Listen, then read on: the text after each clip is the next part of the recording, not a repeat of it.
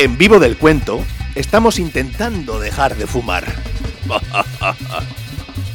No, solo fumamos cuando ya no podemos ni respirar. Fumar, fumar, fumar. Donostia Cultura es una nube de humo enajenante.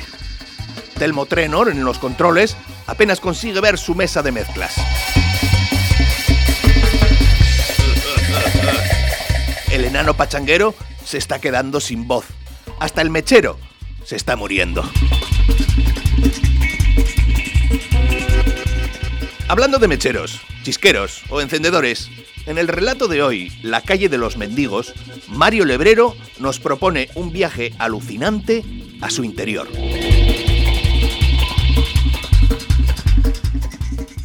¿Tienes fuego?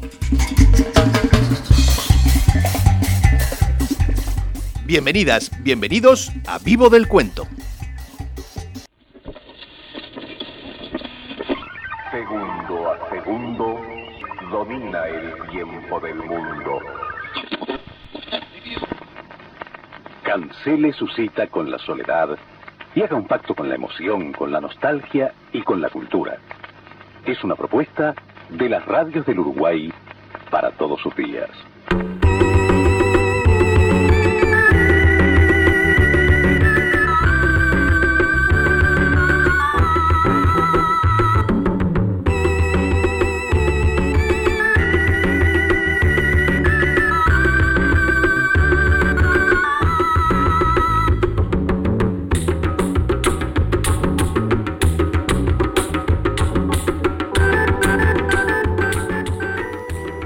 Jorge Mario Barlota Levrero, nacido en Montevideo el 23 de enero de 1940 y fallecido en Montevideo también el 30 de agosto de 2004, más conocido como Mario Levrero, fue escritor, fotógrafo, librero, guionista de cómics, columnista, humorista, creador de crucigramas y juegos de ingenio.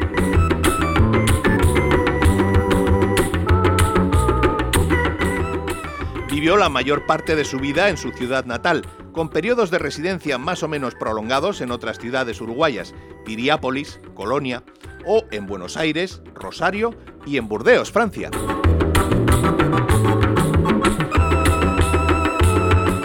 Mario era un loco de la novela policíaca y de ciencia ficción. Se desempeñó como librero en La Guardia Nueva, librería de viejo que montó junto a su amigo y socio Jorge Califra en 1959. El nombre de la librería rinde honor al club de tango homónimo que frecuentaba en su juventud.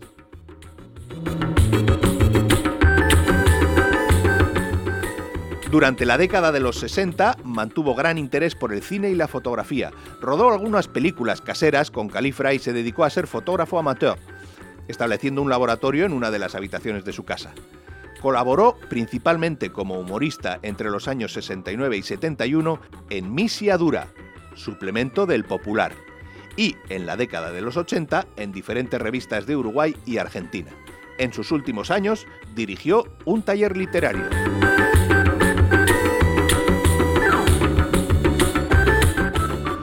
En cuanto a sus cuentos o sus libros de recopilaciones de cuentos, pues os recomendamos La máquina de pensar en Gladys, Todo el tiempo, Aguas salobres, Los muertos, Espacios libres, El portero y el otro, Ya que estamos y Los carros de fuego.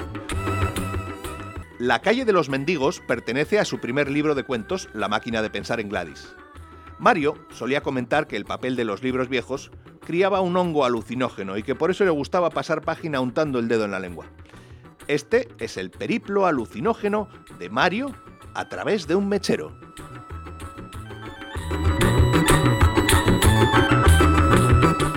¿Pero en serio no tienes fuego?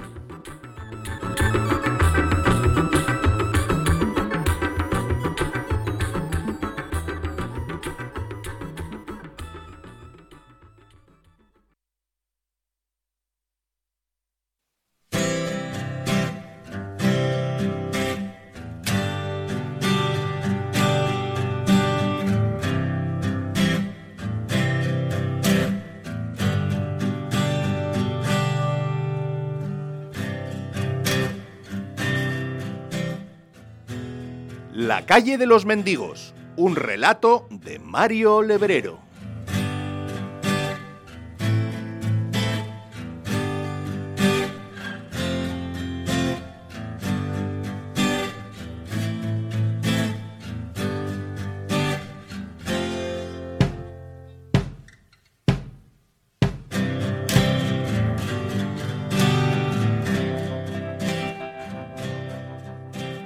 Extraigo un cigarrillo y lo llevo a los labios. Acerco el encendedor y lo hago funcionar, pero no enciende. Me sorprende, porque hace pocos momentos marchaba perfectamente. La llama era buena y nada indicaba que el combustible estuviera por agotarse. Es más, recuerdo haberle puesto piedra nueva y una nueva carga de disán hace apenas unas horas. Acciono sin resultado repetidas veces el mecanismo. Compruebo que se produce la chispa. Entonces, con un cuentagotas, vuelvo a llenar el tanque de disán. Pero tampoco enciende ahora. En varios años nunca había fallado así. Me propuse buscar el desperfecto. Con una moneda le quito nuevamente el tornillo que cierra el tanque. Esto no parece contribuir a desarmarlo.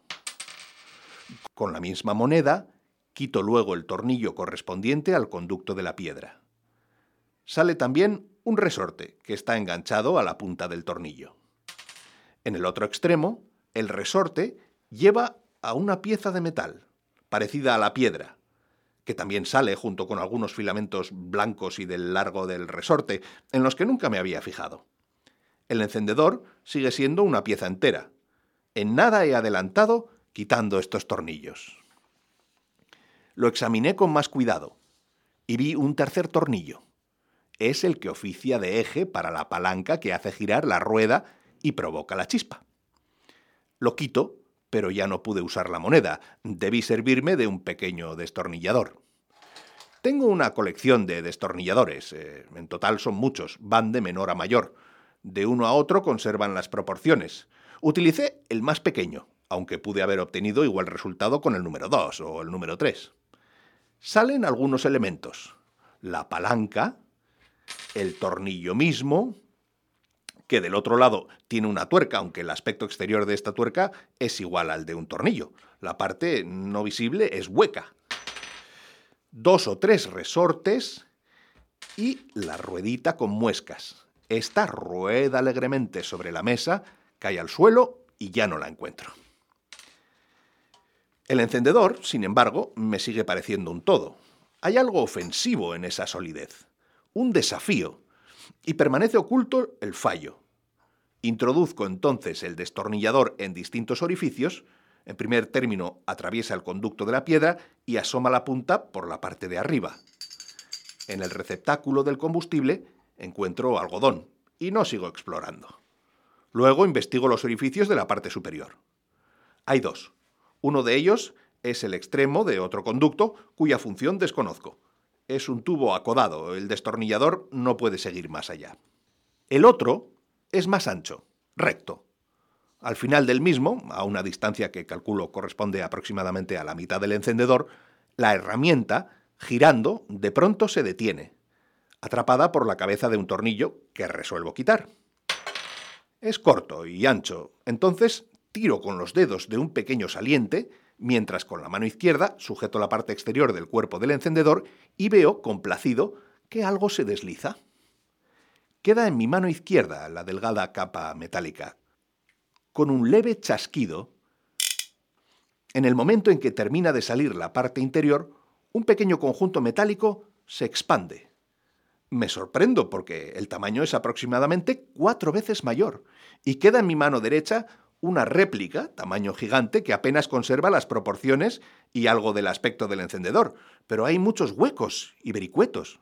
Imagino un mecanismo de resortes que, para volver a guardar este conjunto en su capa, debo comprimir. No imagino cómo, aunque intuyo que debe ser difícil. Solo un mecanismo de resortes puede explicar este sorprendente crecimiento. Introduciendo el destornillador en varios orificios, descubrí que hay tornillos insospechados. pero el número 1 es ya demasiado pequeño para ellos. No hace una fuerza pareja y temo que se estropeen. Elijo otro. El ideal es el número 4, aunque bien podría usar el número 3 o el número 5, quizás el número 6 y aún el número 7. Quito algunos tornillos. Caen resortes de un conducto, salen una pieza metálica entera, aceitada, parece un émbolo, y un par de ruedas dentadas. Descubro que el conjunto consta también de dos partes, una externa y otra interna. Cuando no encuentro más tornillos, procedo a separarlas por el mismo procedimiento anterior. El fenómeno se repite con puntualidad y obtengo una estructura aproximadamente 4 veces más grande que la anterior y 16 veces más grande que el encendedor. Pero el peso es siempre más o menos el mismo. Incluso diría que esta estructura es más liviana que el encendedor entero, lo cual, si a primera vista puede parecer extraño, especialmente cuando se sostiene en la palma de la mano, es lógico. Por ley, el contenido tiene que pesar menos que el encendedor completo, a pesar de que su tamaño, mediante el ingenioso mecanismo de resortes, pueda aumentar y, por ello, parecer más pesado. Me dedico a quitar el algodón. Parece estar muy comprimido, lo que explica que el disán se conserve tantos días en el interior del tanque, muchos más que en otros encendedores. El tanque ha crecido proporcionalmente y ahora el algodón está más flojo. El contenido, compruebo, equivale a muchos paquetes grandes. No me ha costado trabajo quitarlo, porque mi mano entera, cabe en el tanque. A esta altura, pienso que me va a ser muy difícil volver a armar el encendedor. Quizás ya no pueda volver a usarlo, pero no me importa. La curiosidad por el mecanismo me impulsa a seguir trabajando. Ya no me interesa averiguar la causa del fallo, y creo que ya no estoy en condiciones de darme cuenta de dónde está ese fallo, sino llegar a tener una idea de la estructura de ciertos encendedores. No uso ahora destornillador para investigar los conductos. Mi mano cabe cómodamente en la mayoría de ellos. Es curioso el intrincamiento de algunos, semejante a un laberinto. Mi mano encuentra a veces varios huecos en un mismo conducto, explora uno, que no es más que el principio o el final de otro conducto, y que a su vez tiene varios huecos que corresponden a otros tantos conductos. Hay menos tornillos y también en apariencia actúa una menor cantidad de resortes. Siguiendo con la mano y parte del brazo, uno de los conductos y algunos de sus derivados, llego a un lugar que parece estar próximo al centro de la estructura. Allí mis dedos palpan unas bolitas metálicas.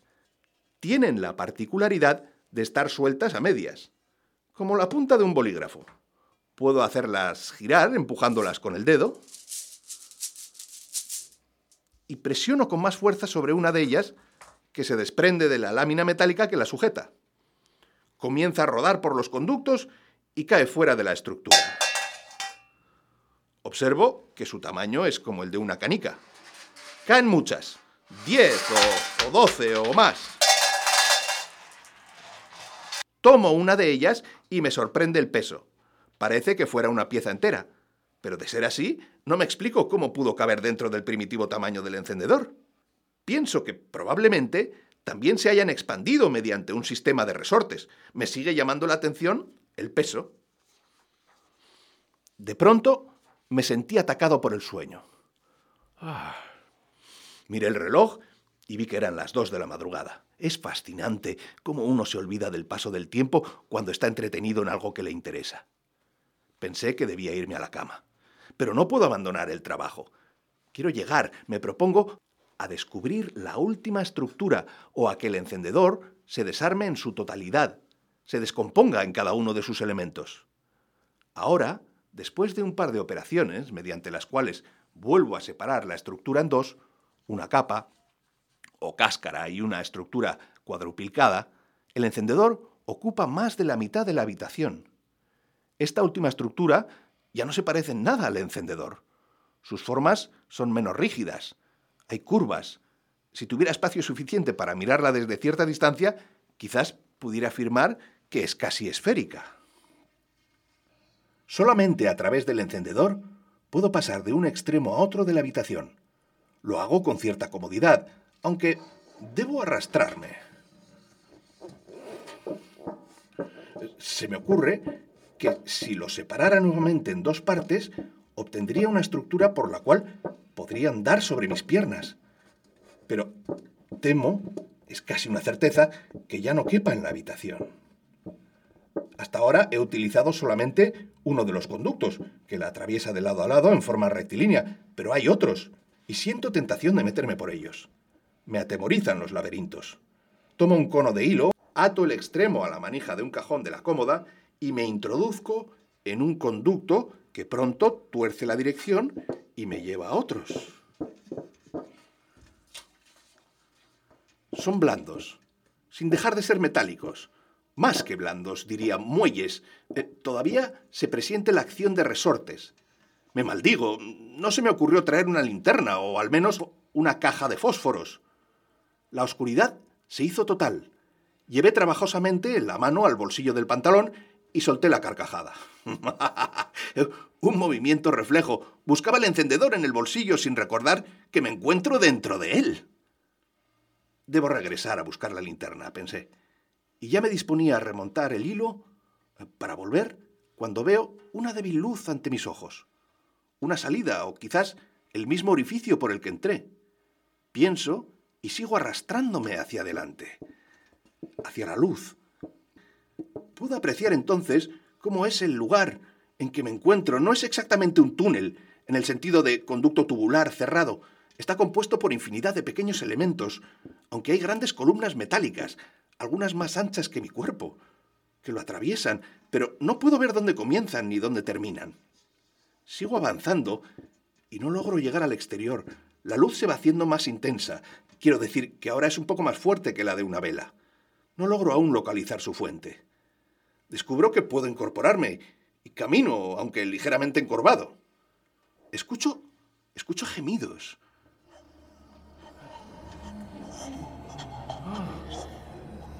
Es la calle de los mendigos. Y doy vuelta a la esquina y veo la fuente de luz. Es un farol. Y por encima, las estrellas. En efecto, hay mendigos suplicantes y con ulceraciones en brazos y piernas. La calle es empedrada y empinada. Los comercios están cerrados. Las cortinas metálicas bajas. Debo buscar un bar que esté abierto. Necesito cigarrillos y fósforos.